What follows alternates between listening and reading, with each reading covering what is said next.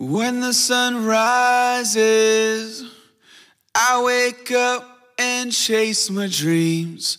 I won't regret when the sun sets, 'cause I live my life like I'm a beast. What up? You're listening to the Lifestyle Practice Podcast. Hey guys and gals, welcome back. Hope everyone is doing well. Today, I'm Derek, same as I always am, but I'm here with Steve today. Steve, how's it going? Derek, I'm doing great. How are you doing? How is your leg? Last time I talked to you, you had like broken your femur or something. Femur. Yeah. Your lower femur. Yeah. Very glad it wasn't my femur. Luckily, it was just a bone in my foot, the navicular bone, and it's healing well. I am now walking without a boot. I just got shoes on and sometimes a brace to help a little bit. So, yeah, it's interesting. It's really the first time I've broken any kind of significant bone that's really kind of limited what I could do. It's been interesting. It's been a slow process. And I didn't even have to have surgery. So I'm just grateful at this point. I'm glad that I can get going again. Yeah. Didn't really slow you down, though. I mean, you couldn't work out, but other than that, you were kind of yourself, right? Maybe? Yeah. I just learned to kind of deal with it. So, there was a few weeks I was riding around the scooter in the office. Yeah. So for the most part, it really hasn't been too bad. So I'm very happy to look like a normal person walking around again. That's nice. I kind of imagined you at the gym on those they're like bikes, but for your arms that the older people kind of use, Yeah. I kind of imagined you just going on one of those in the evenings. I don't know. You probably didn't, but that's what I imagined. No, I don't think my gym doesn't even have anything like that, but I could still do a lot of stuff, which honestly, it was kind of a nice excuse to not have to do anything with legs. It was just all upper body. So I could actually give a real excuse why I couldn't do legs at all. So what's new with you? Not too much. School started, so kids are back at it. My wife can breathe a little bit better during the day. But other than that, pretty much the same old stuff. We're doing good. Have the kids said anything as far as like what it's like wearing masks and distancing and stuff like that at school? No, they're pretty resilient to them. We got like those bandana ones that they just stick around their neck and they pull it up over their face. And I guess they do that when they're at the hall at school. But other than that, they've been pretty normal. So far, so good. Yeah, that's good. That's good. I don't want to go on too long here, but Jenny has, for a while, thought about homeschooling. And with the pandemic, when everything shut down and school stopped, she just picked up and started homeschooling. We didn't know that it was going to go on for this long. But anyway, she's going to continue doing that throughout this next year in school. And we're kind of excited for it, too, because it's going to give us a little bit more flexibility as far as taking trips with the trailer and going different places. We won't have to worry about missing school and stuff. So that's awesome. That'll be it'll be an interesting new adventure for us. So technically it's going to be trailer school. Yeah, right. Yeah. Like the poor kids doing school out in the trailer. Yeah, that's it. That's exciting. That's way cool. Yeah. All right. So for today's episode, I'm excited about this one because I have heard this type of question posed in a lot of different ways from a lot of different dentists and really any business professional or leader, business owner. And the question always sounds something like this.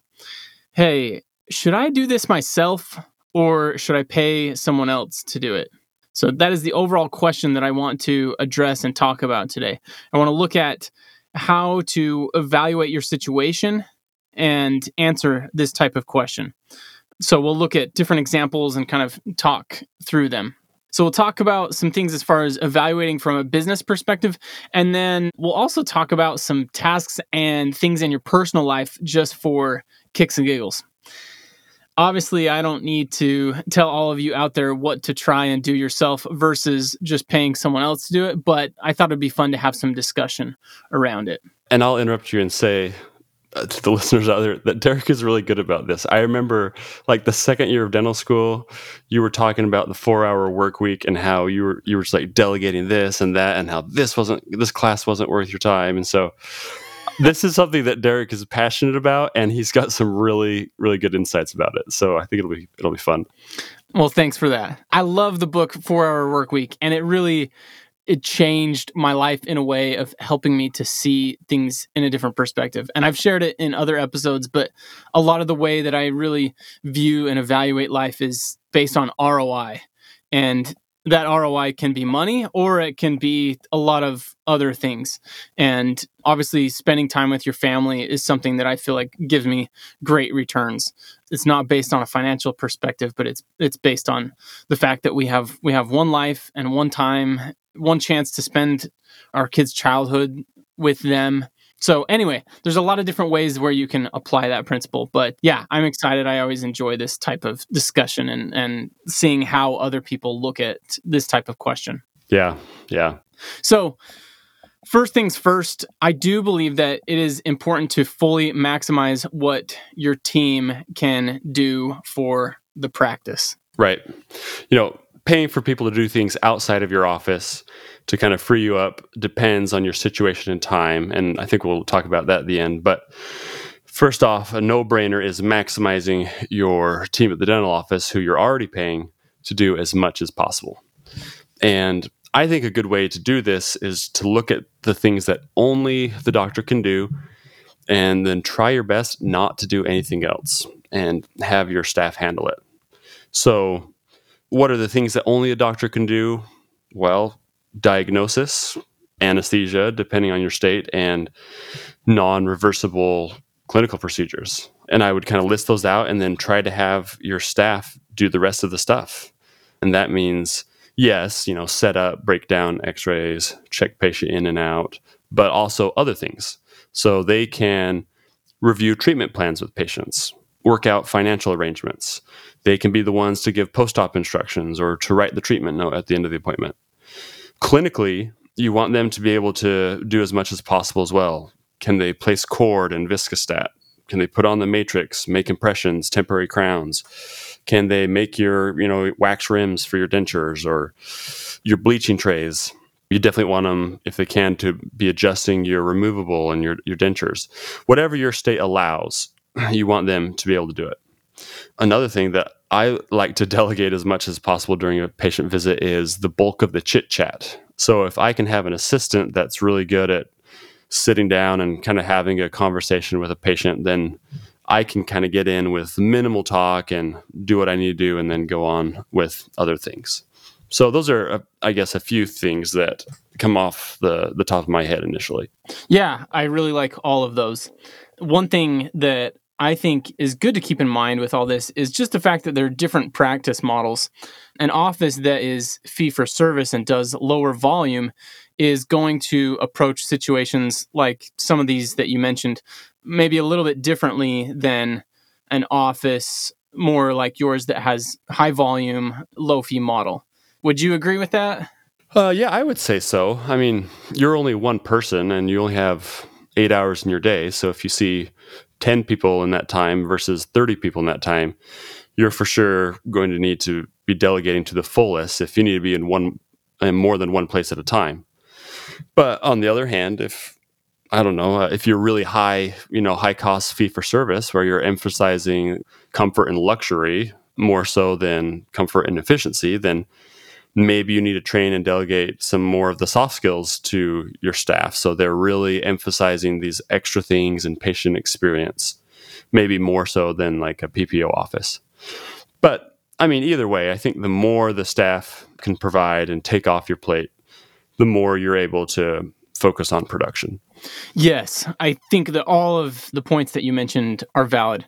And keep in mind that there are definitely offices out there that have high fee and a higher volume office. And that's definitely possible. So the point of the discussion is that the first step is to think through exactly what you just said. If you had to list out every single task done by you and your staff in your practice, you could put them into two different categories. One in which the task can only be done by you as the dentist, and the other category would be that it could potentially be done or completed by a qualified staff member. You decide what fits your model, but if you're not even doing the evaluation, then you are selling yourself short potentially. Yeah, right. Just being intentional about it. Most of these things require a fair amount of training. So if you really want to delegate these things and be free from them yourself, you have to intentionally take the time to train them. And also, you have to choose to let go of doing these things. Sometimes we're so perfectionist, it's hard to let go, but you have to trust that they'll do a good job. Maybe let go of your perfectionism a little bit and empower them to do more.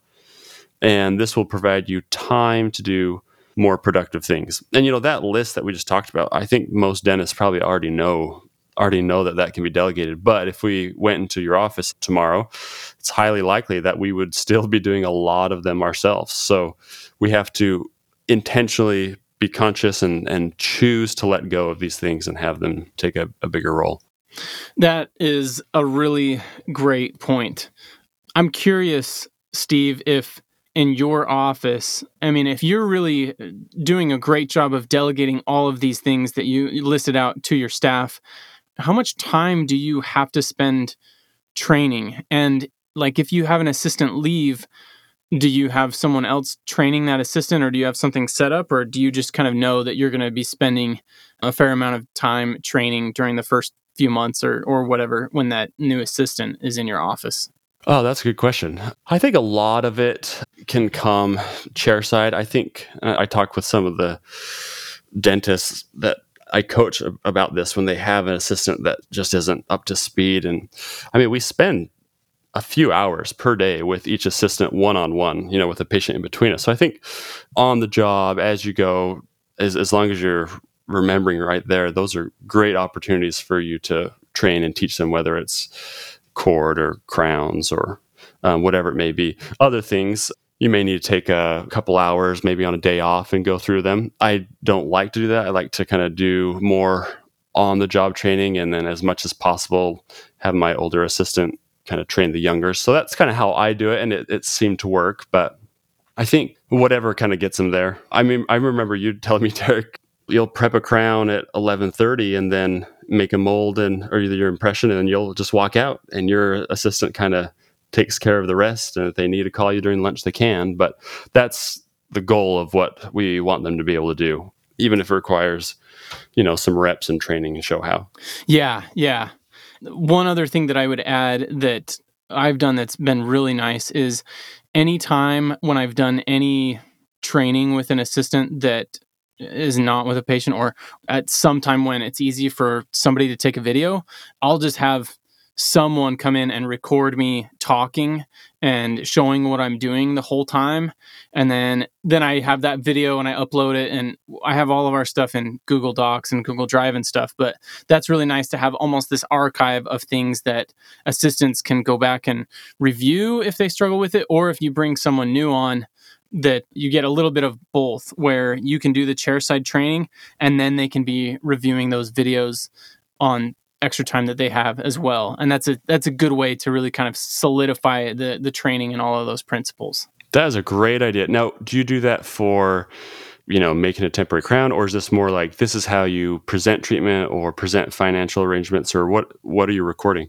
Interesting you ask that. I hadn't really thought about it, doing it as far as presenting things, more of kind of the soft skills, but everything that I've done has always been clinically based. Gotcha. And that's when I think about it, is because I think, I know I'm probably going to get this question at some point in the future. So before I start explaining it, I think get somebody in there that can hold the phone and record me for a few minutes while I explain this, and then it will be recorded and I won't have to do this again. I only want to say it once because my time is that valuable.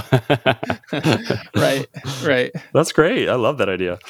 Yes. So ultimately, in any business, in order to grow, you're going to have to find other qualified individuals that can help carry the load and then take things to the next level. So these things that we've kind of gone through, it's more of a clear decision. It's kind of easier to say, okay, yeah, I can definitely have my staff doing these types of things. The next situation that we'll look at are circumstances in which you might be willing to pay another company to do, rather than trying to have your team perform those tasks. So there's really a spectrum here. On one end of the spectrum, like we already talked about, you're not going to outsource clinical things because that's your specialty and that's your team. I mean, that it makes sense to be able to do those things. On the opposite end of the spectrum are some things that you're definitely going to have other people do. For example, you could learn to write your own software to create your perfect practice management system, but obviously you're not going to do that. So that's the other end of the spectrum. And then there's everything in between that is not as straightforward. So let's look at some common ones. These are things like bookkeeping, answering the phones, marketing, payroll, collections, insurance claims. Any others that you can think of, Steve, that might be in that category of maybe not being exactly sure whether you should try and do them or have your staff do them versus paying someone else? Yeah, that's a good list. Maybe ordering supplies, paying all the bills that need to be paid, your equipment or like little facility repairs, those type of things. Yeah, that's good. So we'll talk through just a few of them, but the idea is to try and learn the principles behind them so that you can work through how to approach other situations. So let's just pick the first one that I listed. Let's talk about bookkeeping. Tell me, Steve, where do you stand on this? I know you and I have done this differently at different points, but talk about your own experience, how you made this decision, what you've done in the past, what you're doing now. Yeah. So I think bookkeeping is a good example of something that's like it needs to be done, but I have to pay a few $100s each month to have it done. Should I do it myself? Where do you fall? For me, I did it myself actually for a while, initially because, well, I was brand new practice owner. I didn't like have any money. I was scared to sign a contract to have someone do this. And anyways, I ended up doing it myself for a while. And I actually think it helped me to learn that in the beginning. I got to understand where the money's going in my practice, how to kind of keep a low overhead and how to write things off as a business expense a little bit better than maybe I otherwise would have been able to. And I only spent, an hour or two every couple of months after I learned how to do it. So it wasn't a big time issue, but even then it was just one more thing on the checklist, one more thing kind of in the back of the mind that had to be done. So I ended up asking my accountant to do it. In general, I think, it may be different for other people, but I think let's say, even if you're starting up and you may not feel like you have a lot of money, putting the time into other things will likely have a better ROI, in my opinion, whether it's production or really like learning how to present treatment plan in a persuasive way or how to diagnose comprehensively, which I think kind of aligns with your take on this, Derek, right? I know you feel it's best not to spend time on something like this. So in general, I think it makes sense from a financial standpoint to look at what you're earning hourly and compare that to what you would be paying for a certain task to be completed. So simply, you could look at your net income, divided that by the number of hours that you work in that time period, and that kind of gives you an idea of what your hourly rate it would be. Then you can compare that with some of the other things that you could pay someone else to do in order to decide if it seems reasonable. I think probably the majority of the time, if you go by that rule, you're going to find that it's worth it to pay companies to do things like payroll or bookkeeping or some of those ones that we listed off. But at the same time, I don't think that there's necessarily an exact right or wrong answer here. For me, from day one, bookkeeping is a task that I did not want to have on my plate. I was happy to pay someone else to do it. But let me share my sentiment on this. I really want my big jobs in life to be as passive as possible while providing the results that I want to see. So with my practice, I want my team to be performing at a high level, so I will do whatever's necessary to keep that in check. But other than that, most of what I do with my time is simply to perform the dentistry. I think I want things like this because I feel it is less likely to produce burnout if you can make things more manageable, and you're just going to be more productive with your time. And I felt the same way with real estate. With the very first property that I purchased, I had a property manager in place. Maybe part of it was that I just saw too many investors get burned out with property management and just give up on real estate. I wanted it to be exactly what it was, an investment vehicle. I know Justin did it differently. He managed a decent amount of his properties until he felt like he had enough that it was worth it to him to hire a property manager. Again, not necessarily a right or wrong. Justin probably learned some principles and some lessons that I didn't by going through that. But I knew that I didn't want to go through that from the beginning, and it was worth it to me. So in this situation with bookkeeping, it sounds like you essentially did the same thing here that Justin did with real estate. And if I'm going to be 100% honest, there are very likely things that you learned by going through that experience and doing it that I've never learned.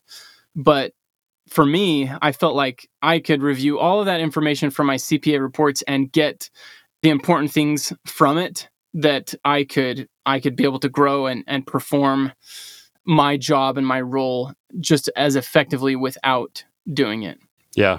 But I don't think it's a bad thing at all to do something like you did, where you do that kind of just to try and get an understanding of it and then be willing to outsource it. So I think that's wise too. I like your objective approach. Basically, just figure out hourly what you're worth or what your time is worth, doing dentistry, and then compare that to the cost of outsourcing. For people that have a really light schedule or their hours may not be very valuable right now, then it would make sense to maybe take some of those things on. But even then, I would probably try to make your time more valuable by whether it's marketing, to get more patients in, or learning a new skill to make your time more valuable. But that's kind of an objective approach. I like how you said that. And then some of the things we mentioned, for example, claims, collections, billing, phones, those are a lot of the front desk tasks, actually.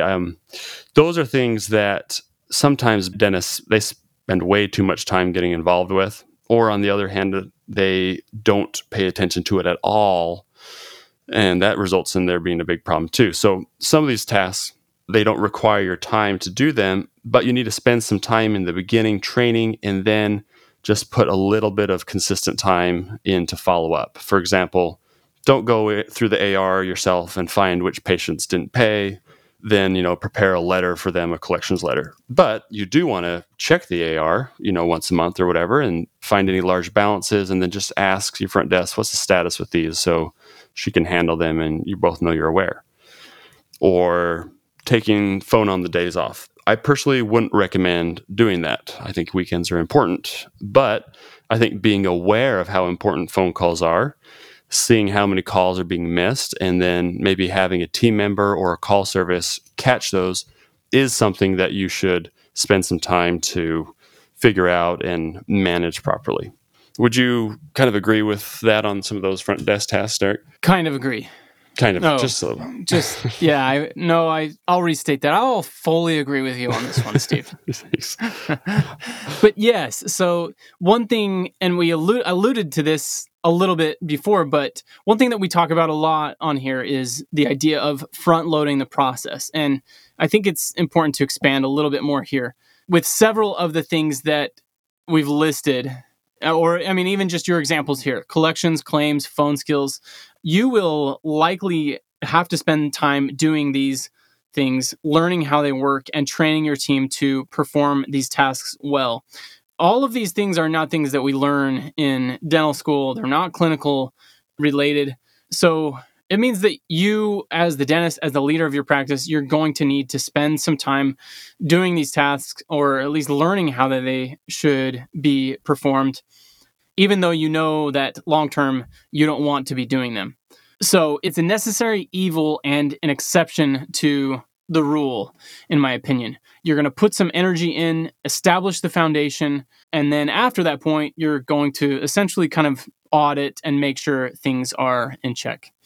Any thoughts to go along with that, Steve? Yeah, I agree.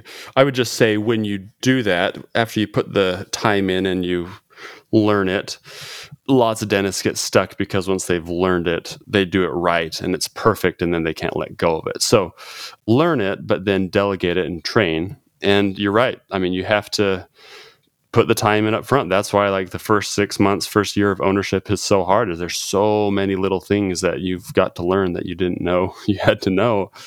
But you put the extra time in up front, and if you do it early and then delegate it, which Derek, I remember you were very intentional about doing all that as early as possible, then you're going to reap the rewards continually afterwards.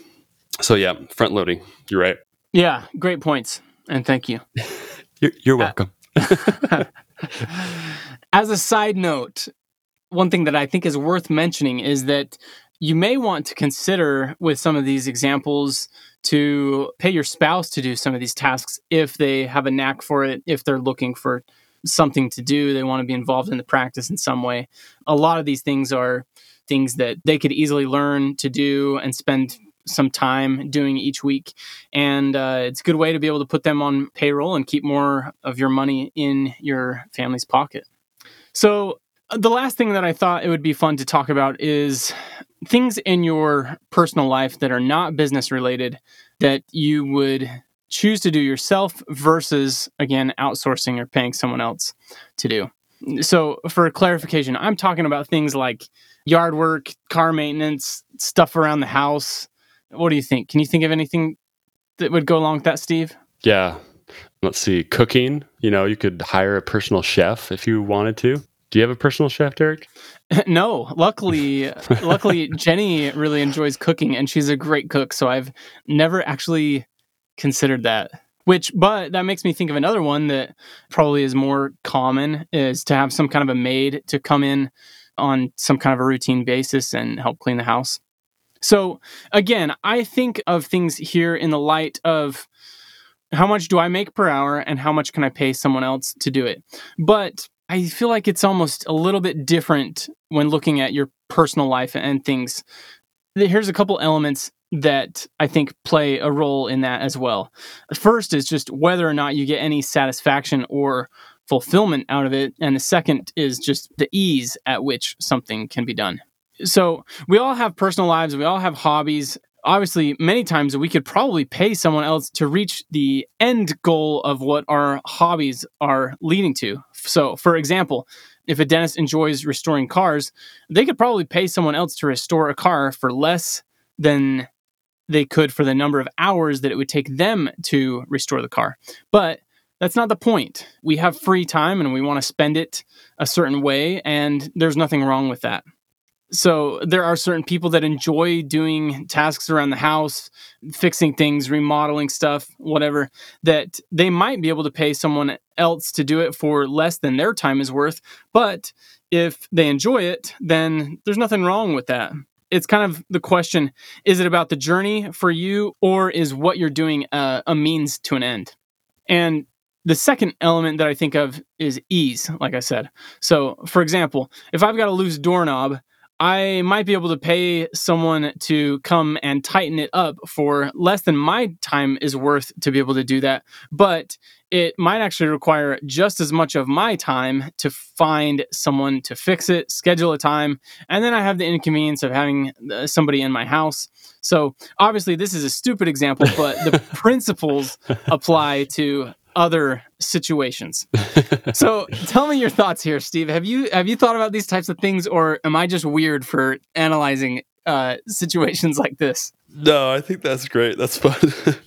That's funny specifically right now because I have so many little things around the house that I'm supposed to do, but I'm not going to do them myself. And I'm also too lazy to call up someone and try to come do them. So they're just like sitting here getting worse. My wife reminds me of them all the time. I have the perfect solution for you. I've actually done this a couple times. So what I will do is I will make a running list of things on my phone of little things that need to be done that might take obviously it's not something like screwing in a screw and tightening a doorknob, but they're going to be things that they're all 20 to 30 minute tasks, or maybe even an hour. But what I'll do is I'll keep a running list of all these things around the house that need to be done. And I have a friend that's a kind of a fix-it guy. And when we go on vacation, I will go through the list, and what I do actually is I make a quick YouTube video. I just make a video with my phone and spend like 5 minutes walking around the house showing the different things.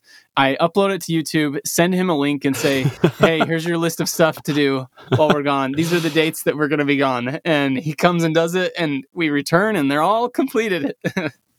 Dude, that is awesome. You're incorporating video to make your life so efficient. I love these ideas. Oh, that's really funny. No, that's great though. I think thinking about this stuff is good. If it gives you satisfaction doing it rather than just the end product of having it done.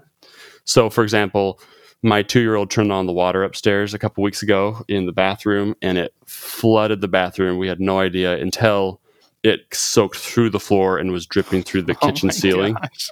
Yeah, it was awesome to come home to. But oh, you weren't even home? No. You came home? No. It was terrible. So, I sent some pictures to my dad, who's like a master carpenter, most patient, like dedicated, detailed person. And he's like, this is how you fix it. But I already knew there's no way I'm going to even touch that project because it would just be so torturous to me. But on the other hand, I do like being outside and doing yard work with my kids out in kind of the open air in the sun, even though, my time may be more valuable than that half hour of mowing the lawn, but it's something I like, and I like to kind of teach my kids to do it, if that makes sense. So it just kind of depends. It's probably different for every person. But what about you? You do pay people for that type of stuff, Derek, or do you just have your video lists? Yeah, so stuff with like outdoor yard work. So I mowed lawns growing up. I worked landscaping. I was a pest control technician. Basically, pretty much every job that I ever had until dentistry was outside. And I don't know if I just used all of that up. Yeah. But I don't have a lot of desire to do that anymore. Yeah, you've paid your dues over the years. You've probably done enough of that. So, might be a little off topic, but one thing I've wondered is sometimes I have this feeling that I don't want adults working around my house doing things that my kids are capable of doing, like whether it's cleaning or lawn care or whatever, just because I kind of want them to learn to work. I don't know, maybe I'm kind of oversensitive to this, but maybe I should just teach them to value their time more. I don't know. Have you ever thought about that, Derek? Yeah, I'm really glad that you brought this up, because earlier when I was saying it's not always that simple and I brought up my 2 points, there should be a number 3, and it's what you're saying, because I have thought a lot about that, especially especially yard work or stuff like that. Sometimes I feel guilty just paying somebody to do when I feel like I grew up having to do those things. So a big part, what I've come to the conclusion of, is that it's not necessarily what you have your kids do as far as working, but it's important to teach them to work. So you could be teaching them to work hard in school and, teach them to go to really kind of take things to the next level. You could help them to get a job making money.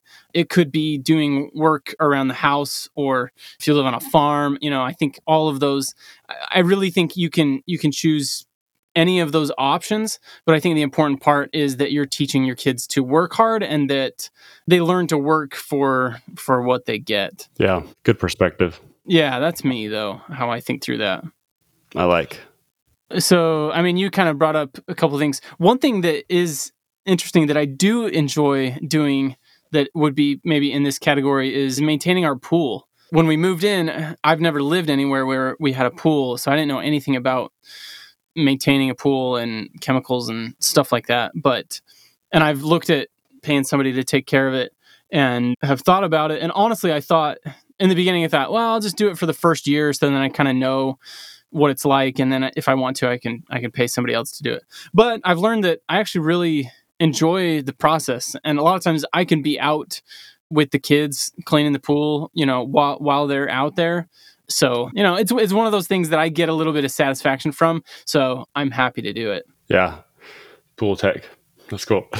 And it's fun to think about all these little examples, and I'm sure our listeners maybe have their own weird things that they may spend their time or want to not spend their time on. But I think the important thing is, the reason we talk about any of this is because the most important thing we have is time. Even more than money is our time. And the whole reason, that at the core of the lifestyle practice is we want people to make as much as possible so they can have the most time as possible. And thinking about the best ways to spend your time is a part of that, whether it's at work or at home. And whatever you choose to do, it's going to be different from you. It'll be different from Derek. Maybe you don't have a pool. It'll be different from me. But the important thing is to be intentional about it and choose to spend the time in the way that is most fulfilling for you. Amen, brother. No, seriously, that was a great way to sum it up. I can't. No, you're laughing, but I'm serious. I think there's so many times when people will just get so passionate about getting on a certain type of on a side of a certain argument, but really, what it comes down to is being intentional about it. I don't care if you're on one end of the spectrum or the other on one of these issues or something. The important part to me is that you've thought through it and that you are creating the life that you want to, because too many times we think that we don't have control, but in reality, we are in complete control. Yeah, well said. We would love to hear from all of you listening. If you have any thoughts on things that you like to do or don't like to do, let's hear from you. Go ahead and share them on our Facebook group, the Lifestyle Practice Podcast, and let's hear some of those things. So thanks for joining in on the discussion, everyone. Have a great week. Be intentional about your life, and we will talk to you next time.